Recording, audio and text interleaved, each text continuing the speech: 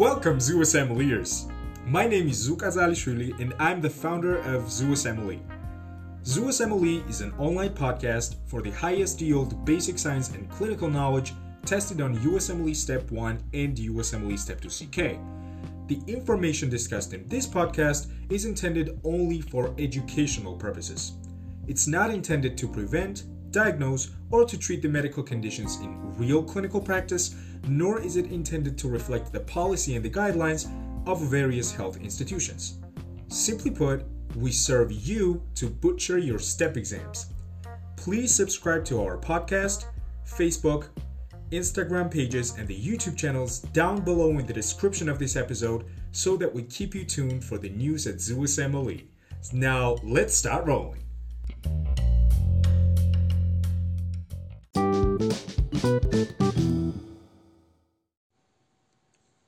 Today we are continuing our Pediatrics series, and this will be the last 8th episode of the Pediatrics series. The first topic that we are going to discuss today is the Snellen chart. Before we dive deep into discussion about the Snellen chart, let me tell you one thing. Although we discussed the Snellen chart in the Pediatrics series, it doesn't mean that we don't use Snellen chart in adults. Yes, we do. We use Snellen charts in both adults and children in order to estimate the visual acuity.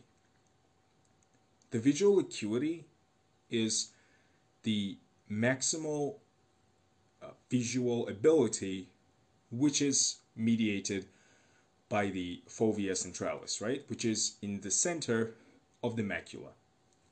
Okay, so Snellen chart typically has 11 rows, and these rows have progressively smaller letters.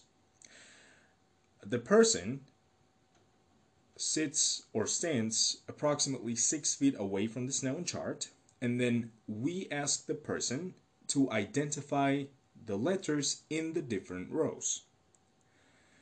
And depending on how far or how down the patient can go in terms of seeing the letters, we can estimate their visual acuity. The Snellen chart usually includes 11 rows, and each row coincides with the different degree of visual acuity. The general rule of thumb is that the higher the patient stops, the lower his or her visual acuity is. In other words, if the person can see the letter in the very first row, but can no longer see the letters in the third row, has the worst vision than the person who can still see the letters in the 8th row, let's say. The visual acuity, calculated by the Snellen chart, is usually expressed as the ratio. And a ratio may look like something like 20 over 200, 20 over 100.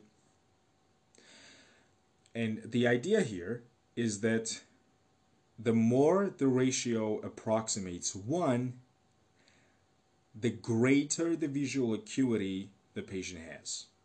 In other words, the patient with the higher ratio can see very narrow letters in the lower rows of the Snellen chart. And in contrast, if the ratio is going away from 1, then the person's visual acuity is really deteriorated.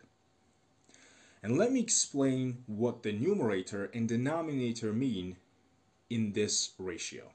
Let's take the ratio 20 over 200. So this ratio means that if the object is 200 feet away from the patient, then patient needs to get to the object within the distance of 20 feet in order to see the object clearly.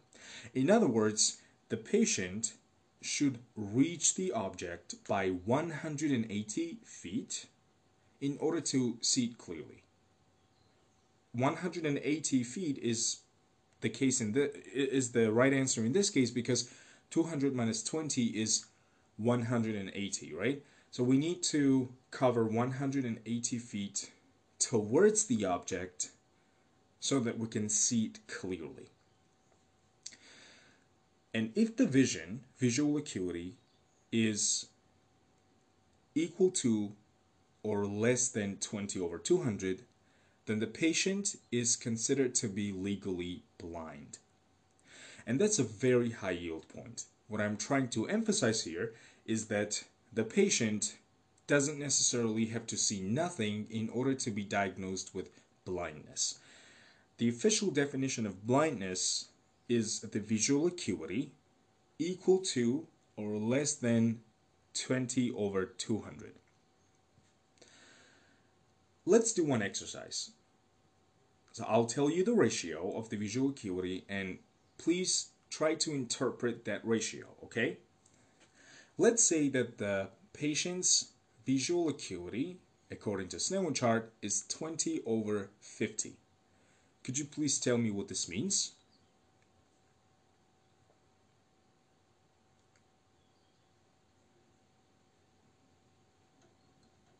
I hope you're saying that in this case, if the object is 50 feet away from the patient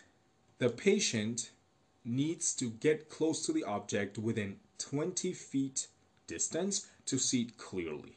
In other words, the patient should cover 30 feet towards the object so that he or she sees the object clearly.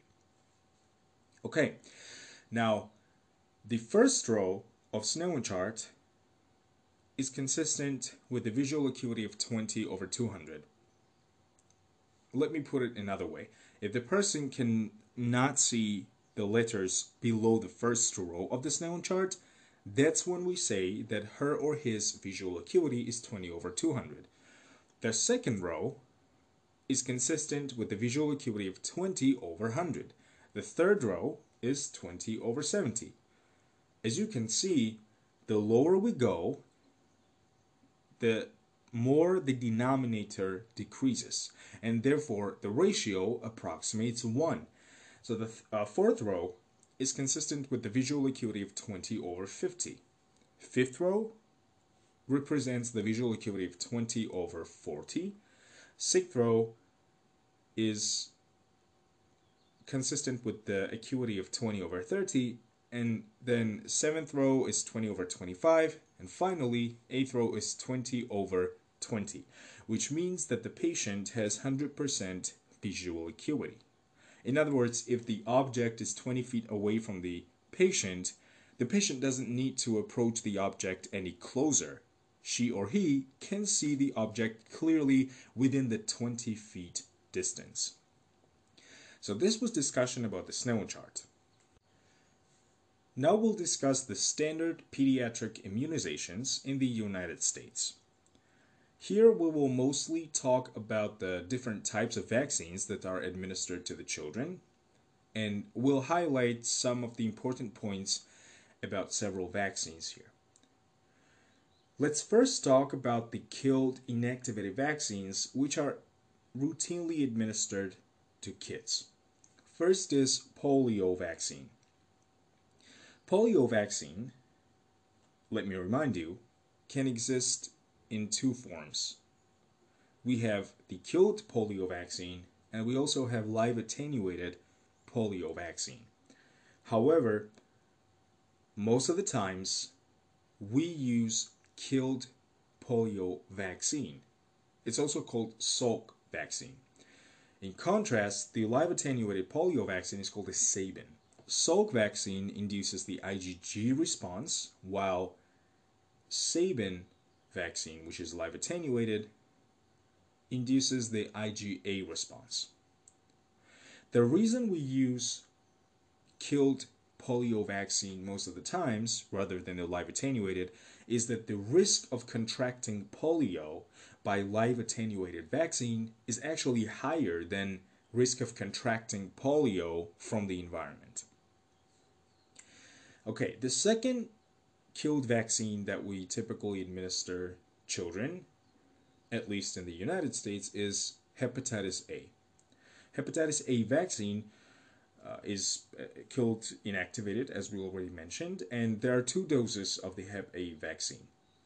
The first dose is typically given at the age of 1 year, while the second dose is usually given at the age of 4 years. The important point here is that the second dose of the hepatitis A vaccine should be at least 6 months apart from the first dose. Another killed vaccine that is routinely administered to the children is the influenza injectable vaccine. Just like polio, influenza vaccine exists in 2 forms. We have killed influenza vaccine and live attenuated flu vaccine. Killed flu vaccine is the injectable form, while live attenuated vaccine is intranasal spray. However, we usually avoid live attenuated vaccine because it is especially dangerous in immunocompromised patients. Let's take the patient who has HIV infection or congenital immunodeficiency.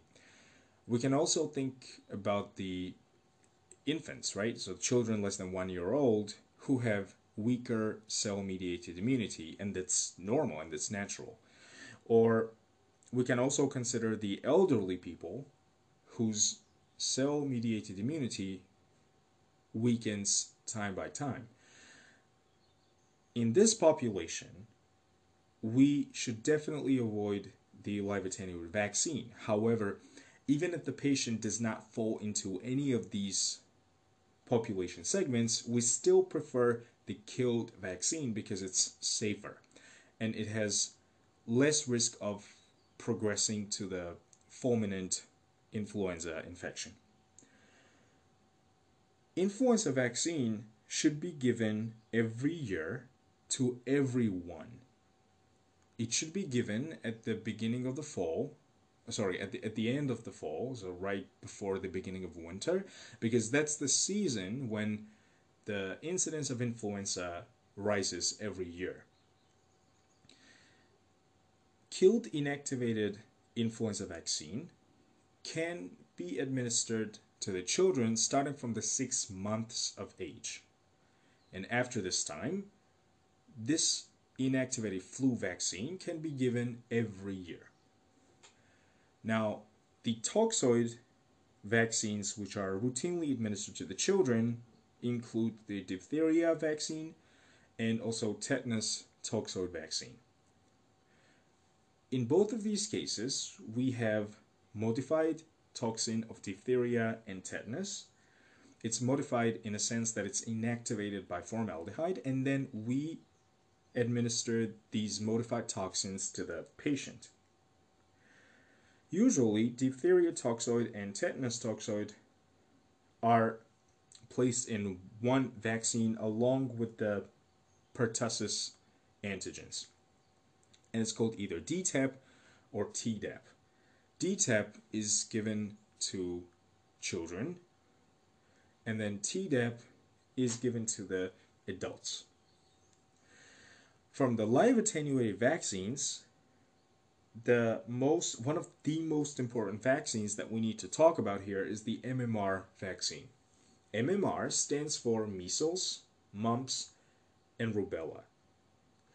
MMR vaccine is given with 2 doses.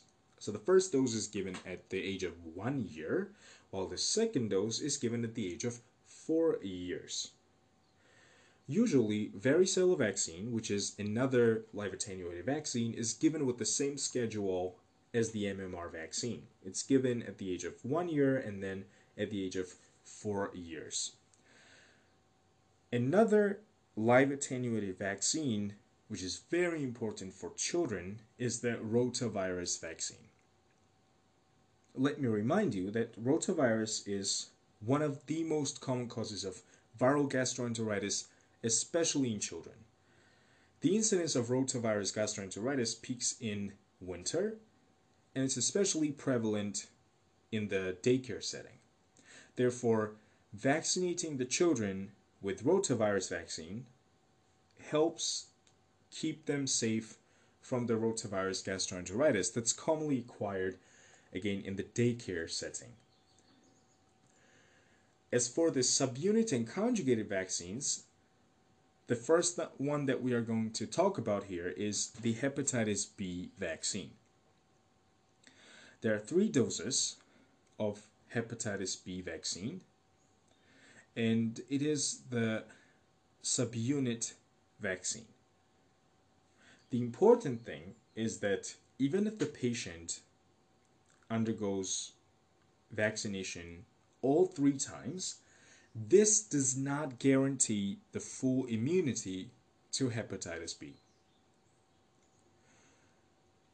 In other words, even if the patient has had all 3 doses of the Hep B vaccine, the titer of the anti-Hep B surface antigen antibody may be low or maybe even undetectable. In which case, the patient will need to get revaccinated. Another subunit vaccine is the pertussis vaccine, and the antigen that is used in the pertussis vaccine is the filamentous hemagglutinin, which is the part of the pertussis bacteria. As we already mentioned, pertussis vaccine is co-administered together with diphtheria toxoid and tetanus toxoid. That's why we call them DTaP or Tdap. However, let's keep in mind that we also have the separate vaccine which only contains tetanus and diphtheria toxoid without the pertussis antigens. It's called the TD vaccine, and it's commonly used as the booster vaccine for the tetanus vaccination, which is, by the way, done every 10 years. Okay, this next subunit and conjugated vaccine is that of H. influenza type B. H. influenza type B vaccine is usually given between the ages of 2 and 18 months. And H. influenza type B vaccine has significantly decreased the incidence of acute epiglottitis caused specifically by the Haemophilus influenza. But this process has had important impact on the incidence of Haemophilus influenza caused by the other bacteria. Specifically, acute epiglottitis caused by Staph aureus and Strep pyogenes is rising right now. Its incidence is rising. Another subunit and conjugated vaccine that is commonly administered to the children is pneumococcal vaccine. We also have the meningococcal vaccine, which usually contains the polysaccharide from 4 strains of Neisseria meningitidis. This is serotype A, C, W, and Y. And finally, we have the human papillomavirus vaccine, which is another subunit vaccine. And the HPV vaccine may contain the serotypes of 6, 11, 16, and 18, or it may contain even larger amount of the serotypes. The idea here is that HPV vaccine certainly contains these 4 serotypes because HPV 6 and 11, as we know, are responsible for the genital warts or condyloma acuminatum, while HPV 16 and 18 are the most common HPV serotypes responsible for the cancers, whether it's cervical cancer, vaginal cancer, penile cancer, or the anal cancer. And the first dose of the HPV vaccine is usually given at the age of 11 to 12 years. So this was discussion about the standard pediatric immunizations in the United States. Let's now discuss the strength training or resistance training in children. First, let's define what the strength training is.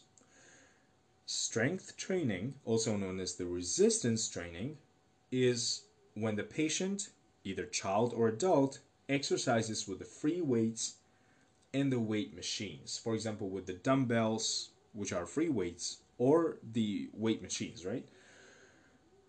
In other words, strength training uses the resistance to increase the patient's ability to exert the force. And it has several benefits for all patients and especially for children.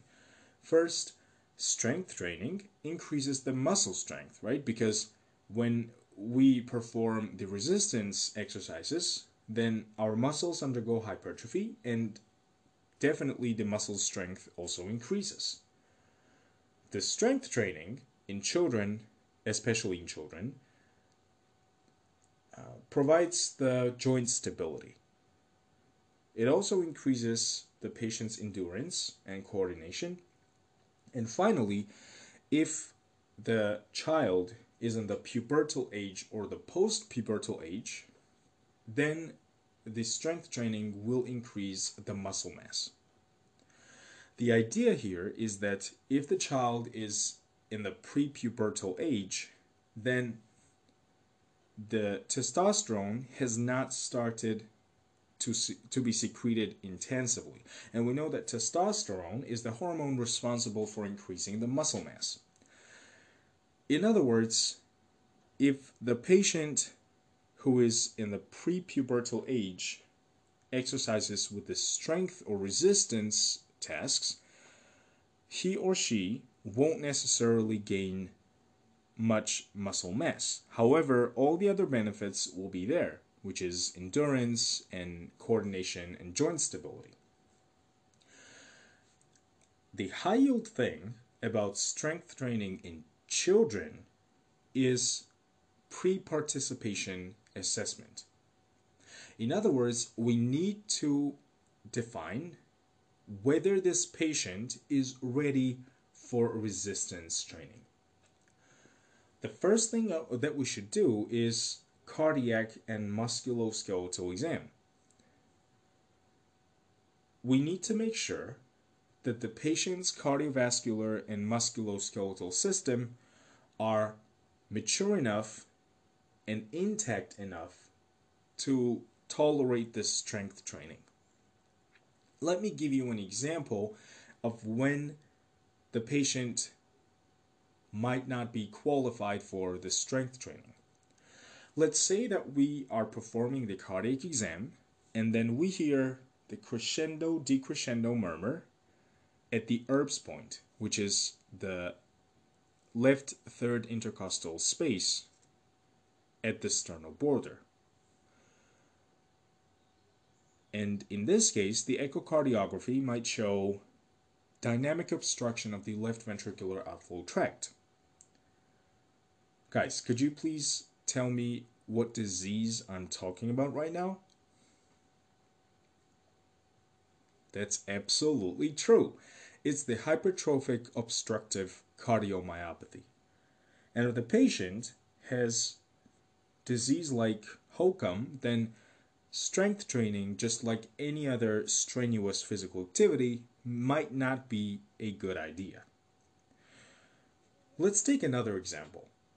Let's say that the patient has the musculoskeletal pathology characterized by joint instability and increased risk of fractures. Let's say that the patient has Ehlers-Danlos syndrome or Marfan syndrome.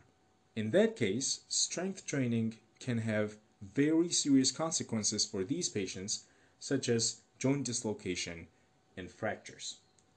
Okay, so the point is that before we qualify the child for strength training, we need to perform the thorough cardiac and musculoskeletal examinations. And another important thing in pre-participation assessment is the assessment of the child's maturity. And in maturity, we mean cognitive maturity.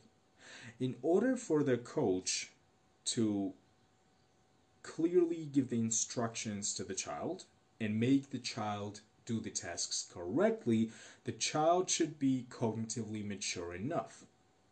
In other words, the child should be able to follow instructions and follow directions. And this degree of cognitive maturity is usually achieved at the age of 8 years. In other words, strength training before the age of 8 years might not be a good idea just because the patient is not cognitively mature enough to follow the complex instructions and directions. Okay, this was our discussion about the strength training in children, and now let's move on to the Sturge-Weber syndrome. But before we move on to the Sturge-Weber syndrome, let me add two more important things for the strength training. It's very high yield to remember that the child who is in strength training should be properly supervised by the coach. And additionally, the child should be properly equipped by the gym accessories that she or he needs for the strength training. The second point that I wanted to make is that the child should avoid to take on the excessive loads because this might be detrimental for her or his joints and muscles. Okay, now we can definitely go to the Sturge-Weber syndrome. Sturge-Weber syndrome is most commonly caused by de novo mutation in the GNAQ gene. The Sturge-Weber syndrome is typically not inherited. So it's sporadic, and it's caused by this de novo mutation in the gene called GNAQ gene. This gene codes for the alpha Q subunit of the G protein. The Sturge-Weber syndrome is also known as the encephalo-trigeminal angiomatosis. I know that it's a mouthful, but bear with me and let's break down the word. Encephalo-trigeminal angiomatosis. It means that the patients with Sturge-Weber syndrome typically have the angioma or the vessel malformation in the brain and in the distribution of the first and second branches of trigeminal nerve. Now, the angioma in the distribution of the first and second branches of the trigeminal nerve is also known as the port wine stain or nevus flammeus. There's one very high yield thing that I would like to tell you guys.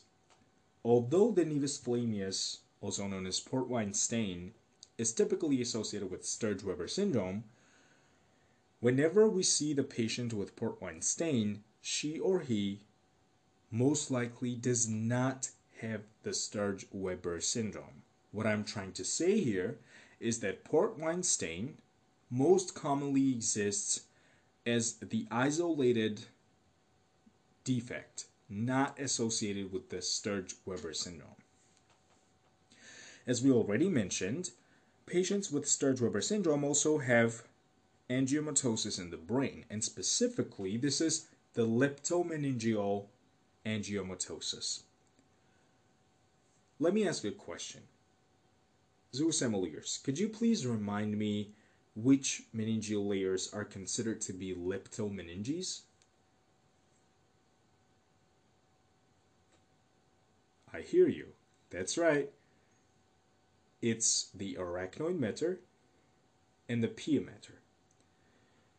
But when we say that patients with Sturge-Weber syndrome have leptomeningeal angiomatosis, we mean that these patients have capillary venous malformation in the pia mater immediately on top of the cerebral cortex.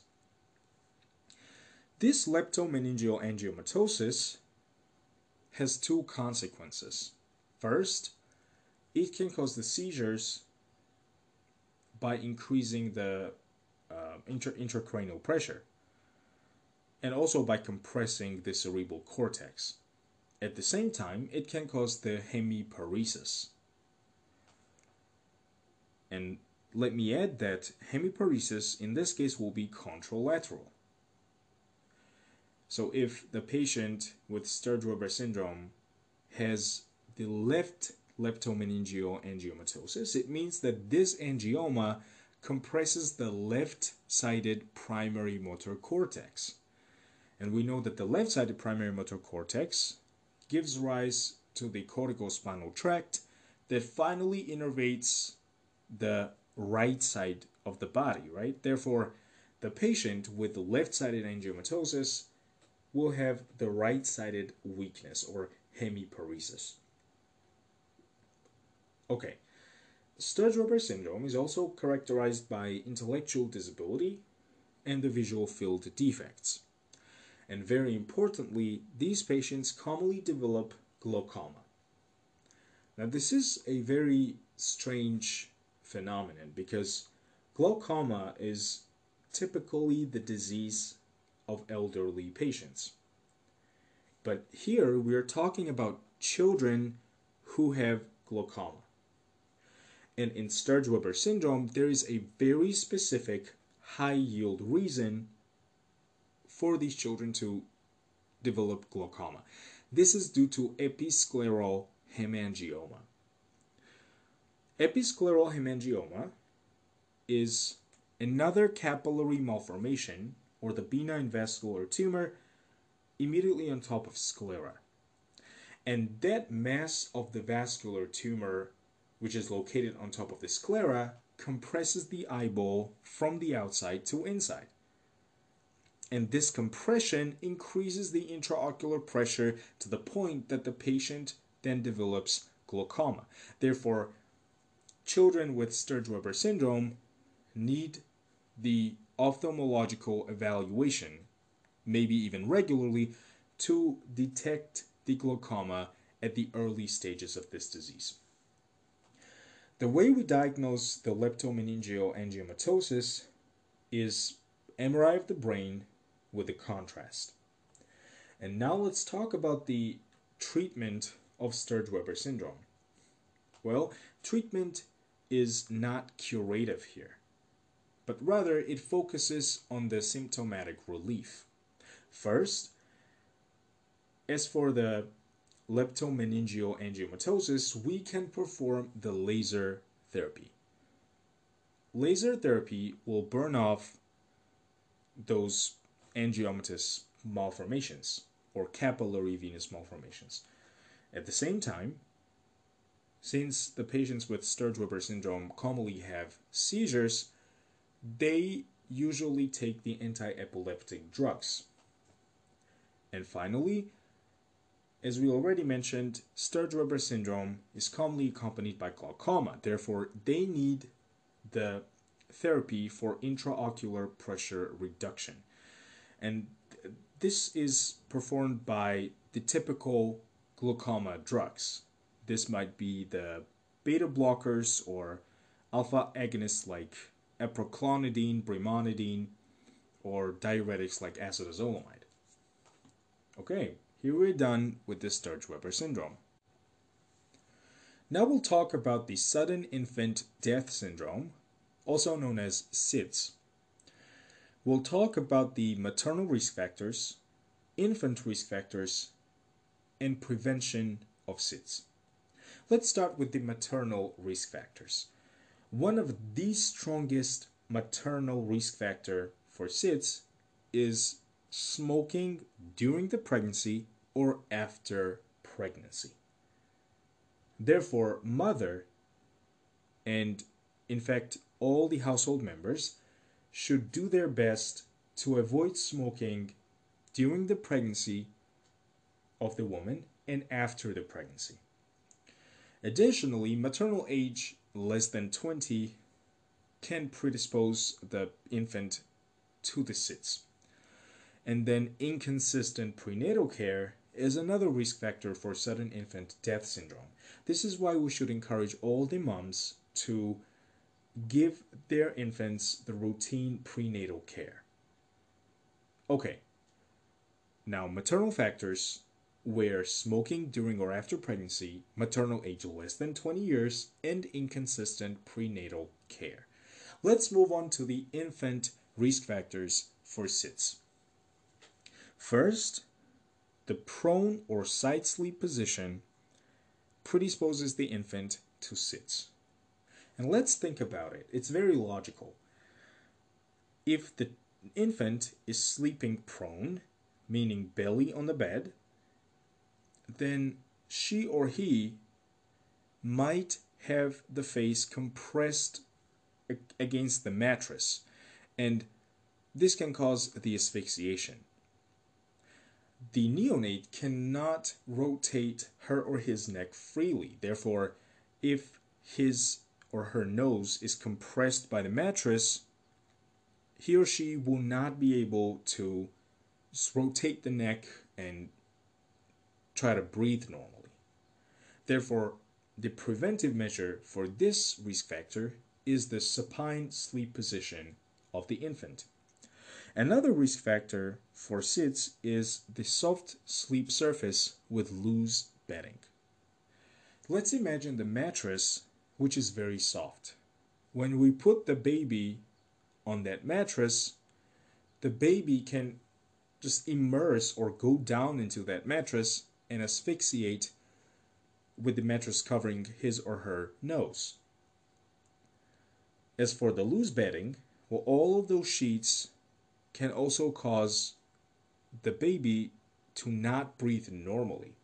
Therefore, it's very important that the baby sleeps on the firm sleep surface with no loose bedding. Bed sharing can also predispose the infant to the SIDS. The idea here is that if the infant sleeps in the same bed as his or her parents, then the parents may accidentally and unintentionally put their hand or foot onto the baby in their sleep, and this can asphyxiate the baby. So instead of bed sharing, we should encourage the room sharing, when the baby sleeps in the same room as the parents, however not in the same bed as the parents. Prematurity of the baby is another risk factor for SIDS. And finally, if the infant had the sibling who died from SIDS, then this infant is also at risk for the SIDS. Okay, we are done with the sudden infant death syndrome, and now we'll talk about the suspected foreign body ingestion. Accidental foreign body ingestion by the children usually happens when they are left for a short time without supervision. And they might accidentally and unintentionally ingest some small toys, let's say the small cars, or also the magnets or the batteries. And whenever we suspect that the child has foreign body ingestion, we need to do X-ray in two different views. First, we need the PA X-ray or posterior anterior chest X-ray, and we also need the lateral chest X-ray. So these two views will help us visualize and locate the object. However, if we still cannot identify the location of the object with this X-ray, then we should do the CT scan. And if the object which is accidentally ingested has the high-risk features, then we need immediate endoscopic removal. And let me tell you what the high-risk features are for the foreign body ingestion. First, if the patient has respiratory or obstructive symptoms after foreign body ingestion, this patient needs emergent endoscopic removal of the object, because the respiratory and obstructive symptoms like wheezing, stridor, and signs like hypoxia, cyanosis indicate that this object is stuck in the respiratory system, let's say in the trachea or one of the bronchi, most likely the right main stem bronchus. Therefore, in order to facilitate breathing and restore the normal breathing pattern, we need to remove that object emergently. The other high-risk features for the object itself are if the object is the button battery, magnet, or the sharp item. If the object is the magnet or the battery, it can burn the tissue in the body. At the same time, if the child has ingested more than one magnet, then these magnets can compress the tissue between them, and this can also cause complications like perforation, bleeding, fistula formation, and so on. And finally, if the object is sharp, then this object may perforate the tissues, whether it's esophagus, stomach, or intestines, and it may also perforate the respiratory, so the tissues of the respiratory system. Therefore, if the object is either a button battery, magnet, or a sharp item, we need to emergently remove this object with endoscopy. Now, let's talk about the situation when the object, which is accidentally ingested by the child, has no high-risk features. In other words, the child has no respiratory or obstructive symptoms, and at the same time, the object is not a button battery, the magnet, or the sharp item. In that case, we need to perform the serial x-rays. In other words, we need to repeat the x-rays, maybe over several days, in order to track the location of the object. Let's say that the patient, the child, has ingested some non-sharp object, very smooth object, which is in the stomach. And this was observed on the x-ray. Okay, in that case, we need to do another x-ray in a day, on the next day or two, to see if this object is still in the stomach or going distally into the duodenum, right? And so if the object is moving along the GI tract, then it will likely be excreted in feces. Therefore, we just need to wait for the expulsion of the object, and the parents should be advised to observe the child's feces to check if that object has been expulsed.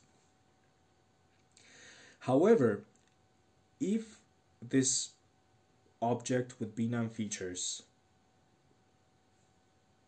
has no transit, in other words, if it stays in the same location after a day or two, then we need to endoscopically remove it because it will likely not be excreted in the feces. Okay, so here we discussed the suspected foreign body ingestion, and now we'll talk about the timeline of infant nutrition. The first 6 months of life is the period when the exclusive food for the infant should be the breast milk. So within the first 6 months of life, exclusive breastfeeding is recommended because breast milk contains almost every nutrient that the baby needs. Breast milk is usually deficient in vitamin D and also iron, so the infant might need to get supplemented with these two nutrients. Otherwise, breast milk is the ideal nutrition within the first 6 months. At the age of 6 months, we can introduce the pureed foods in the infant's diet. And finally, the cow's milk and the products made from the cow's milk can be introduced to the infant ideally at the age of 1 year. So this was a very brief discussion about the timeline of the infant nutrition, but the key points are that the child needs nothing else other than breastfeeding within the first 6 months.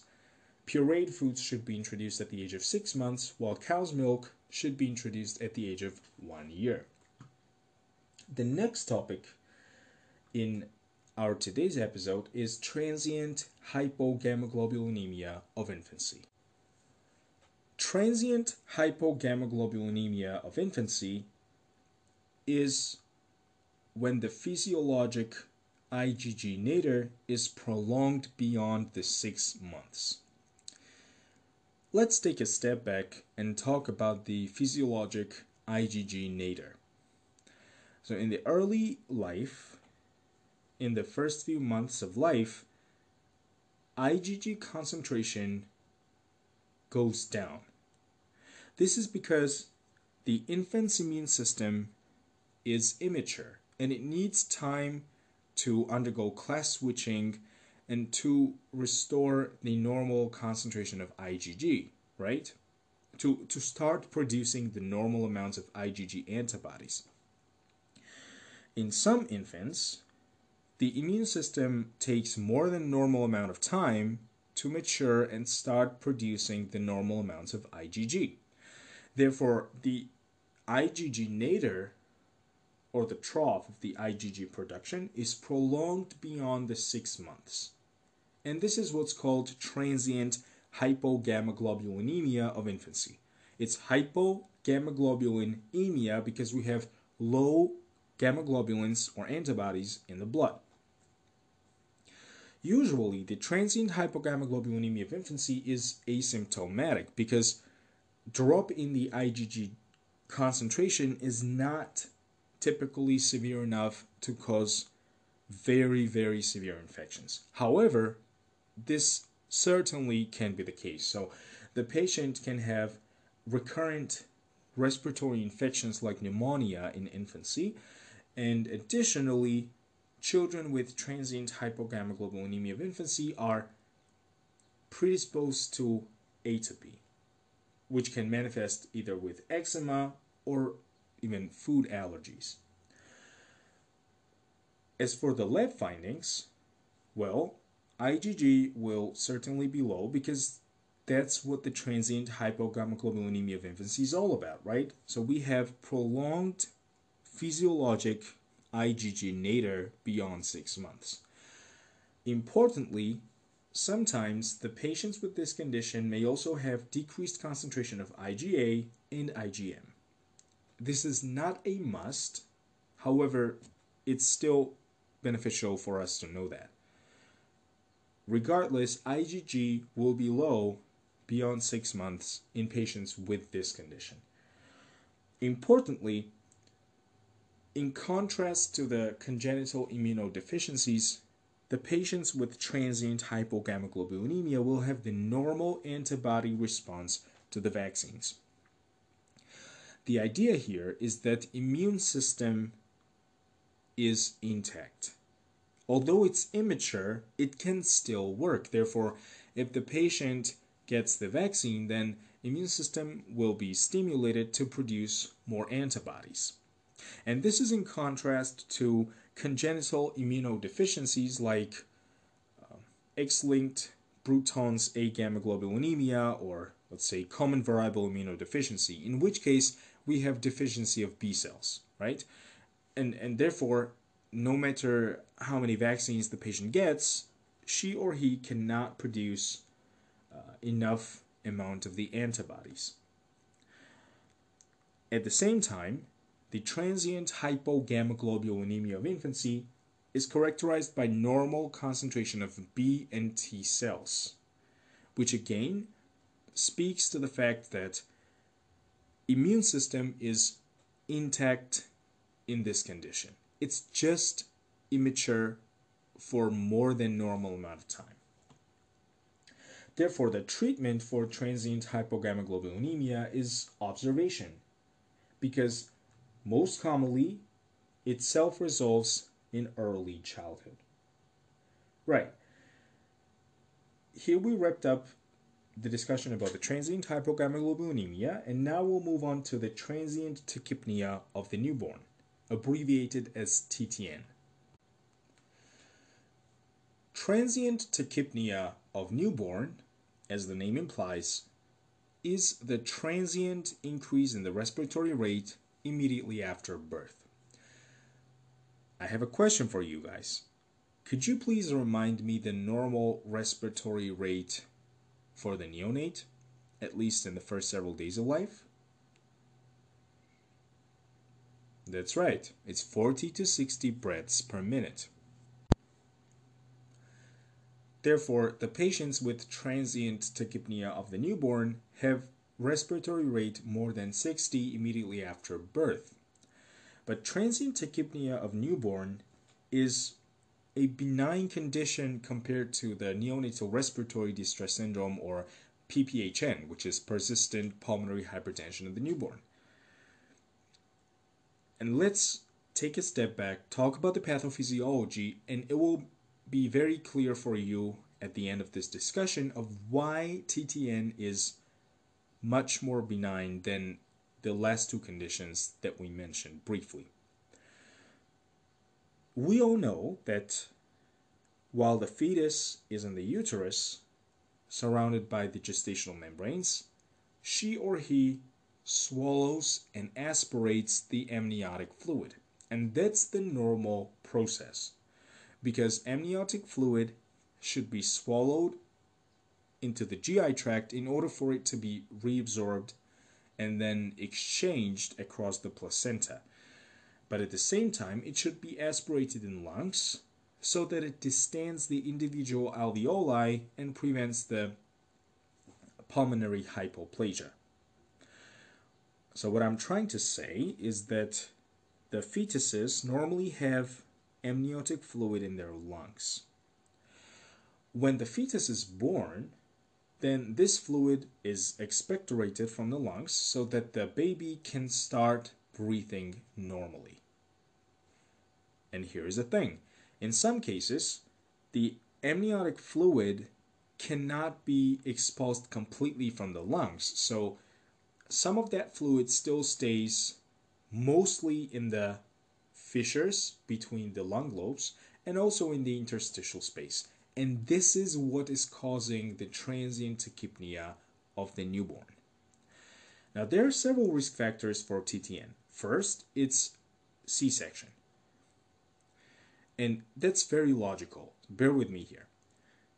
When the baby is born via vaginal delivery, the baby is compressed through the birth canal.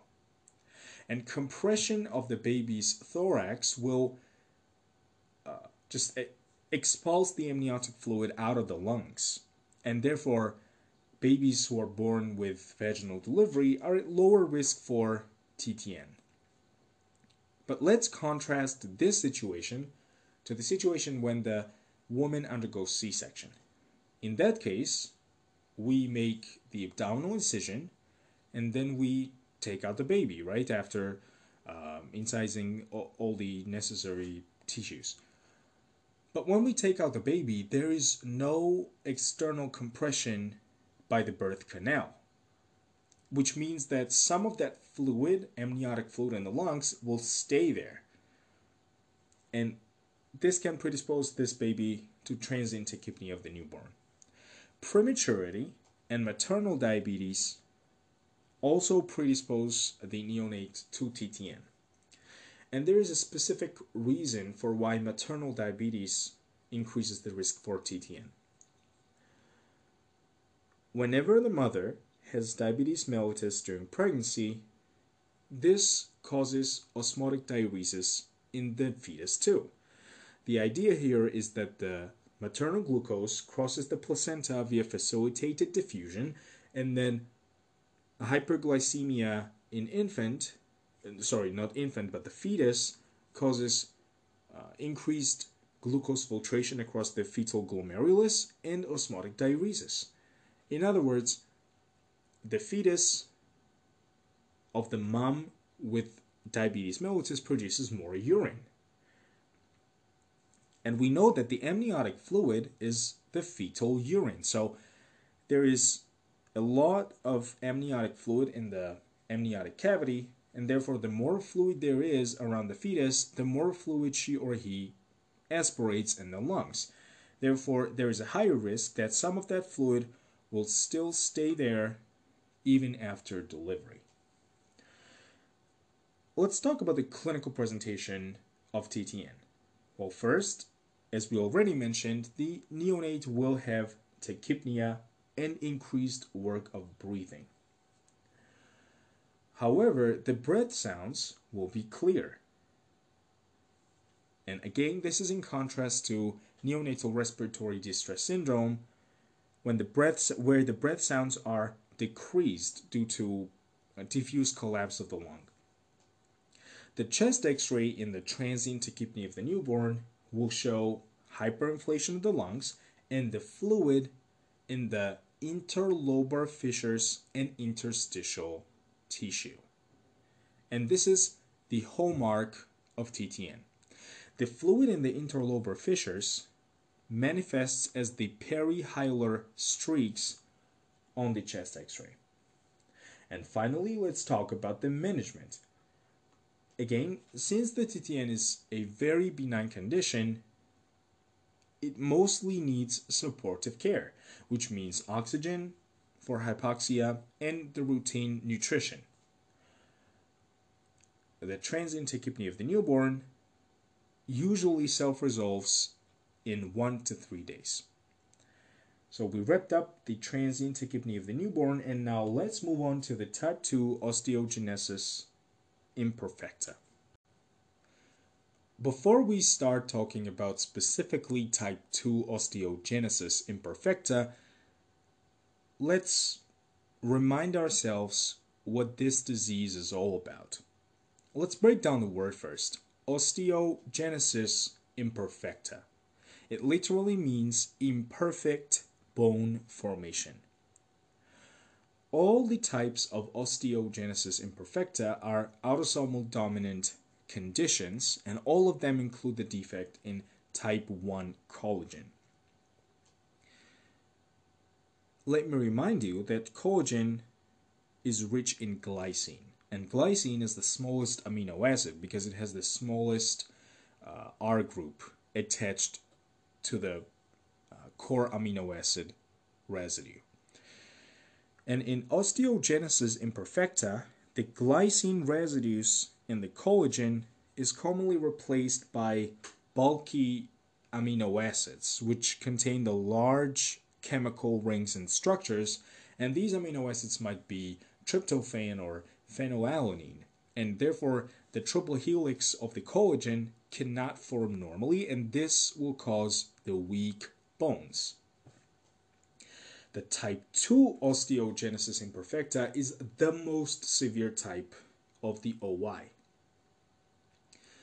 And we need to know the ultrasound findings of the fetus which has type 2 osteogenesis imperfecta. First, type 2 OI is characterized by multiple intrauterine fractures. At the same time, it's high yield to know that fetuses with type 2 OI have short femur. And another high yield feature of type 2 OI is the hypoplastic thoracic cavity or hypoplastic rib cage. Again, all of these findings result from defective collagen and bone formation. The fetus with type 2 osteogenesis imperfecta commonly manifests with the fetal growth restriction. This is when the fetus is very small and the fetal weight is less than 10th percentile for the gestational age. And usually, osteogenesis imperfecta is characterized by symmetric intrauterine growth restriction because all the bones, including the skull bones and the bones of the extremities and the trunk, are affected equally. And finally, we already mentioned that type 2 osteogenesis imperfecta is the most severe form of this disease, and therefore it can also be accompanied by intrauterine fetal demise or stillbirth. Therefore, again, type 2 OI is lethal. If the fetus is not dead in the uterus, then she or he has a very, very poor prognosis even after birth. Yeah, so this was our discussion about the type 2 osteogenesis imperfecta. And now let's move on to the types of plagiocephaly. Plagiocephaly is the flattening of the part of the neonatal scalp. Or skull, sorry, not scalp. And we have two types of plagiocephaly: congenital and acquired, which is also known as positional plagiocephaly. Before we talk about each of these types and distinguish them from one another, we need to remind ourselves of the normal sutures of the human skull. We know that the neonates have anterior and posterior fontanelles. The anterior fontanelle is where the coronal suture and the sagittal suture meet each other. Coronal suture, as the name implies, is the suture in the frontal or coronal space of the skull. The sagittal suture, again as the name implies, is the suture in the sagittal or the midline plane of the human skull. And then immediately anterior to the anterior fontanelle, we have the frontal suture, which divides the frontal bone. The posterior fontanelle is the place where sagittal suture meets the lambdoid sutures. The lambdoid sutures separate the parietal bones from the occipital bone on the right and on the left. Okay, now that we have reminded ourselves of the normal cranial sutures, we can talk about the congenital plagiocephaly. Congenital plagiocephaly arises from premature fusion, premature unilateral closure of the suture. And the skull will flatten at the side where the suture is prematurely closed. So let's say that we have the neonate has premature closure of the left coronal suture.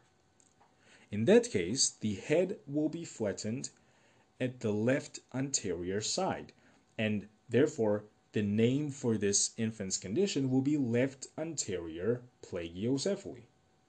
Well, generally, plagiocephaly can be of 4 types depending on the location. The patient can have left anterior plagiocephaly, meaning the flattened part of the head is the left anterior part. The patient might also have the left posterior plagiocephaly, right anterior and right posterior plagiocephaly. Another example that I can give you for the congenital plagiocephaly is when the lambdoid suture is prematurely closed. Let's say that the left lambdoid suture is prematurely closed. Let me ask you a question. In that case, could you please tell me which part of the head will be flattened?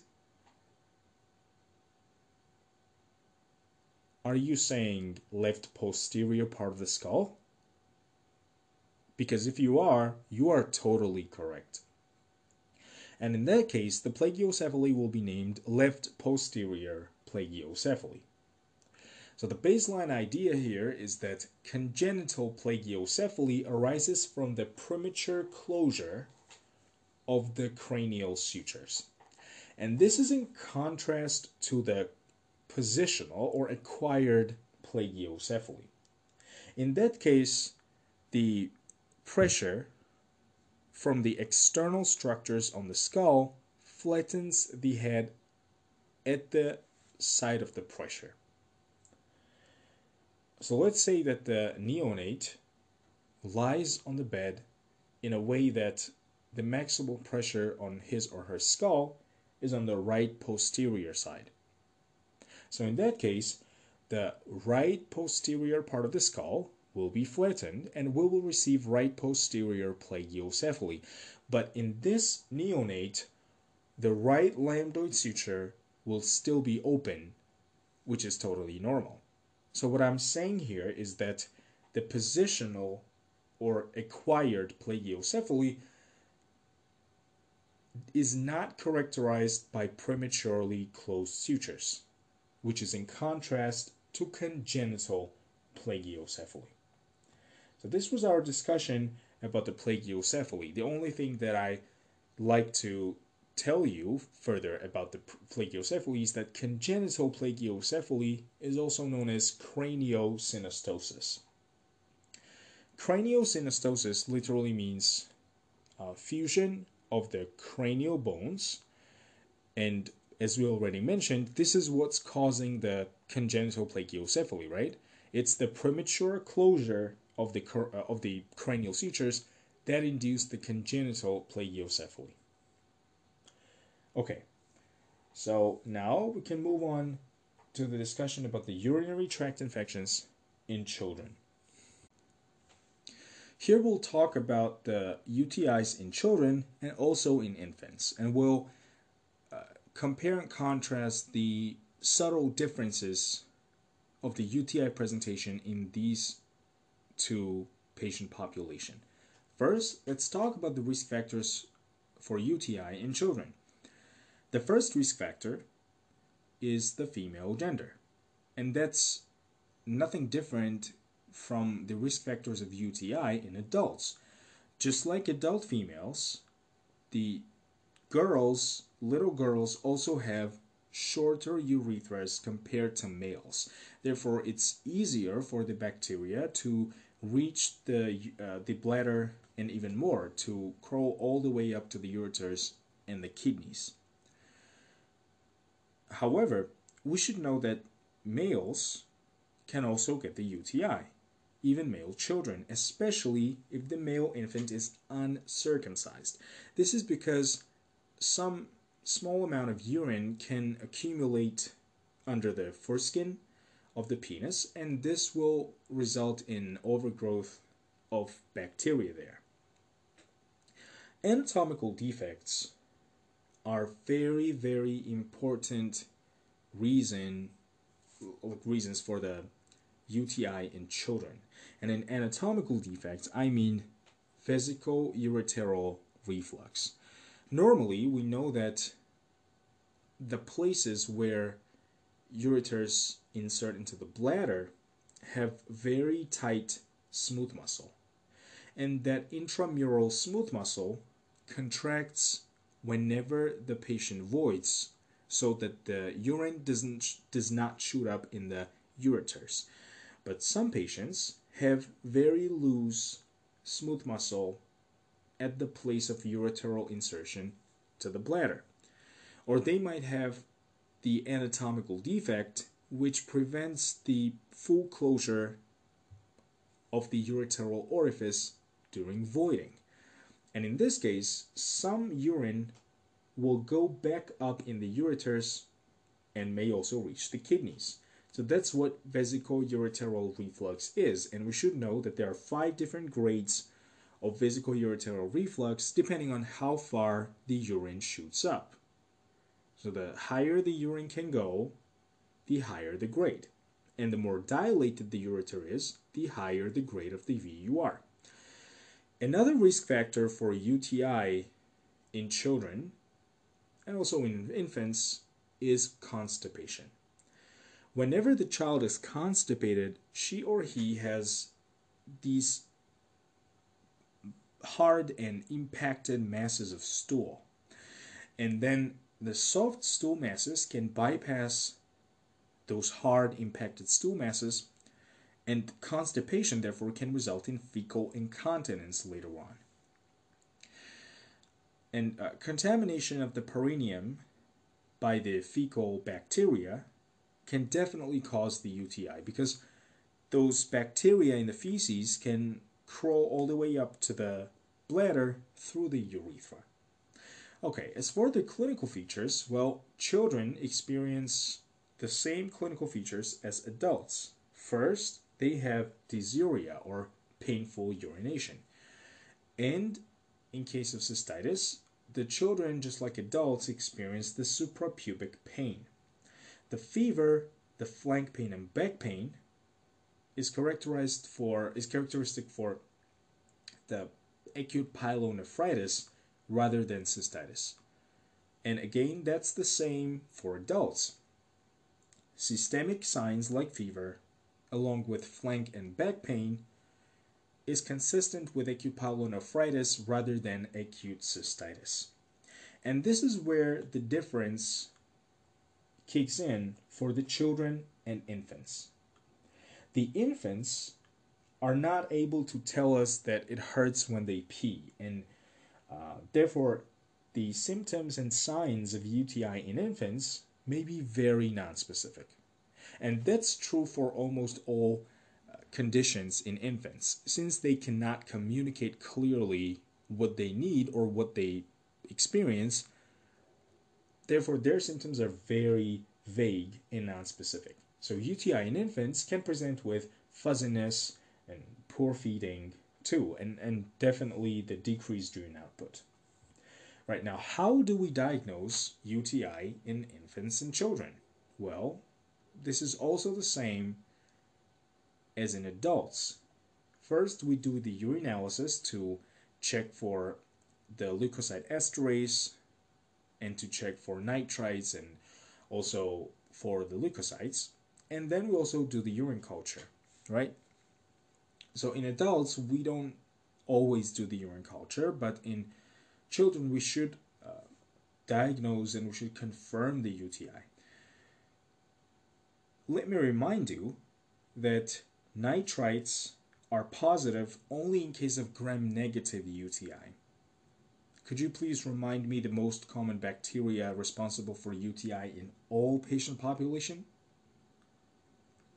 That's absolutely true. It's E. coli, which is certainly gram-negative. And at the same time, the urinalysis will reveal at least 5 leukocytes per high power field, which is the official definition for pyuria. Guys, could you please remind me the definition of bacteriuria? This is when the patient has more than 100,000 colony-forming units of bacteria per milliliter of urine. Right, so, and then now we need to talk about the management of UTIs in children and infants. We certainly need the antibiotic therapy, but at the same time, we may need to perform the renal ultrasound. The renal ultrasound is performed if the UTI is accompanied by fever, because if it's accompanied by fever, then acute pyelonephritis is suspected, and we need to check for the renal anatomy and any complications of pyelo, like perinephric abscess. But at the same time, renal ultrasound is performed when we suspect the anatomical defects underlying the UTI in children or infants. Very importantly, if the child has had the first febrile UTI before 2 years of life, this strongly suggests that there is some kind of anatomical defect. So we need to do the renal ultrasound to check for the anatomical defect, like weak closure of the ureteral orifices while voiding. There is another test which confirms the vesico-ureteral reflux, and this test is known as voiding cystourethrogram, abbreviated as VCUG. This procedure includes injecting the dye into the urethra and then asking the patient to pee. Normally, the dye should not go into the ureters while voiding. This is because normally the intramural smooth muscle compresses the ureteral orifices on both sides, and therefore urine does not go up into the ureters. However, if the patient has VUR, even the grade 1 vesico-ureteral reflux, then some urine, along with the dye, will shoot up in the ureters. Therefore, when we take the several x-ray images while the patient is peeing, we will see that the dye shoots up in the ureters. And this is indicative and confirmatory for the vesico-ureteral reflux. Okay, well, let's move on to the vascular ring. This will be a short discussion about the vascular ring, but still it's a very high yield condition for USMLE Step 2 CK exam. Vascular ring is abnormal aortic arch. Let's take a step back and talk about what this means. Normally, the humans have one aortic arch, right? Which then goes into the descending aorta. However, in some cases, some patients have the second additional aortic arch behind the normal aortic arch. And this additional aortic arch is called the vascular ring. This is because the trachea and esophagus are located immediately between the normal aortic arch and abnormal aortic arch. And you can imagine that this abnormal aortic arch compresses both trachea and esophagus. And the symptoms will arise from compression of these two structures. Compression of the trachea can cause dyspnea. It can also cause stridor and hypoxia in severe cases, while compression of the esophagus will cause dysphagia either to solid foods or solid foods and liquids if this is complete esophageal compression. And esophageal compression will be evident on the barium swallow. So there will be this narrow segment of the esophagus consistent with the esophageal segment that is compressed by the abnormal aortic arch. The classic sign by which the vascular ring is presented in the cases is that the patients breathe normally when they extend their neck. And this is a very high yield feature of the vascular ring. Whenever we extend our neck, we straighten up our trachea and esophagus. And therefore, we relieve the tracheal compression by the vascular ring whenever we extend the neck. The vascular ring is commonly compared and contrasted with the laryngomalacia on the exam and also in the question banks. But let me remind you that laryngomalacia, which is due to the weakness of and immaturity of the laryngeal muscles and cartilages, is characterized by worsening shortness of breath while lying supine. Because when the patient lies supine, this is when the arytenoid cartilages of the larynx collapse and almost completely shut down the larynx. But in case of vascular ring, the breathing will be relieved whenever the patient extends her or his neck. Okay, and the last topic of our today's episode is the mechanism of varicella-zoster virus reactivation. The varicella-zoster virus is transmitted by the respiratory droplets, and whenever it gets into our body, it undergoes the retrograde axonal transport, which means that it will go up to the sensory ganglia. Varicella-zoster virus commonly resides latent for years either in the dorsal root ganglion or in the trigeminal nerve ganglion, which is also known as Gausserian ganglion. But regardless of where the VZV resides latently, it can reactivate either by aging or by immunosuppression.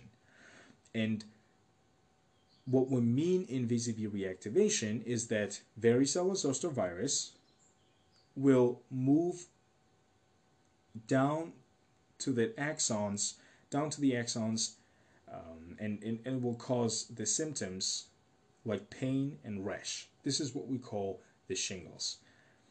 So the baseline here is that initial VZV infection is followed by retrograde axonal transport and VZV residing in the dorsal root ganglion or the trigeminal ganglion. And then VZV reactivation is followed by anterograde axonal transport from the trigeminal ganglion, causing, let's say, herpes zoster ophthalmicus, or from the dorsal root ganglion, causing shingles on the specific unilateral dermatomes. Okay, so we have come to an end of our today's episode, and let's summarize everything that we've discussed today.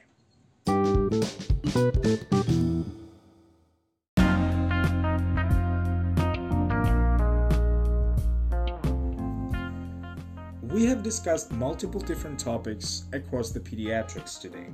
The main take-home message for practically all of these topics is to know how to diagnose them and how to treat them, because that's what's the highest yield for USMLE Step 2 CK exam.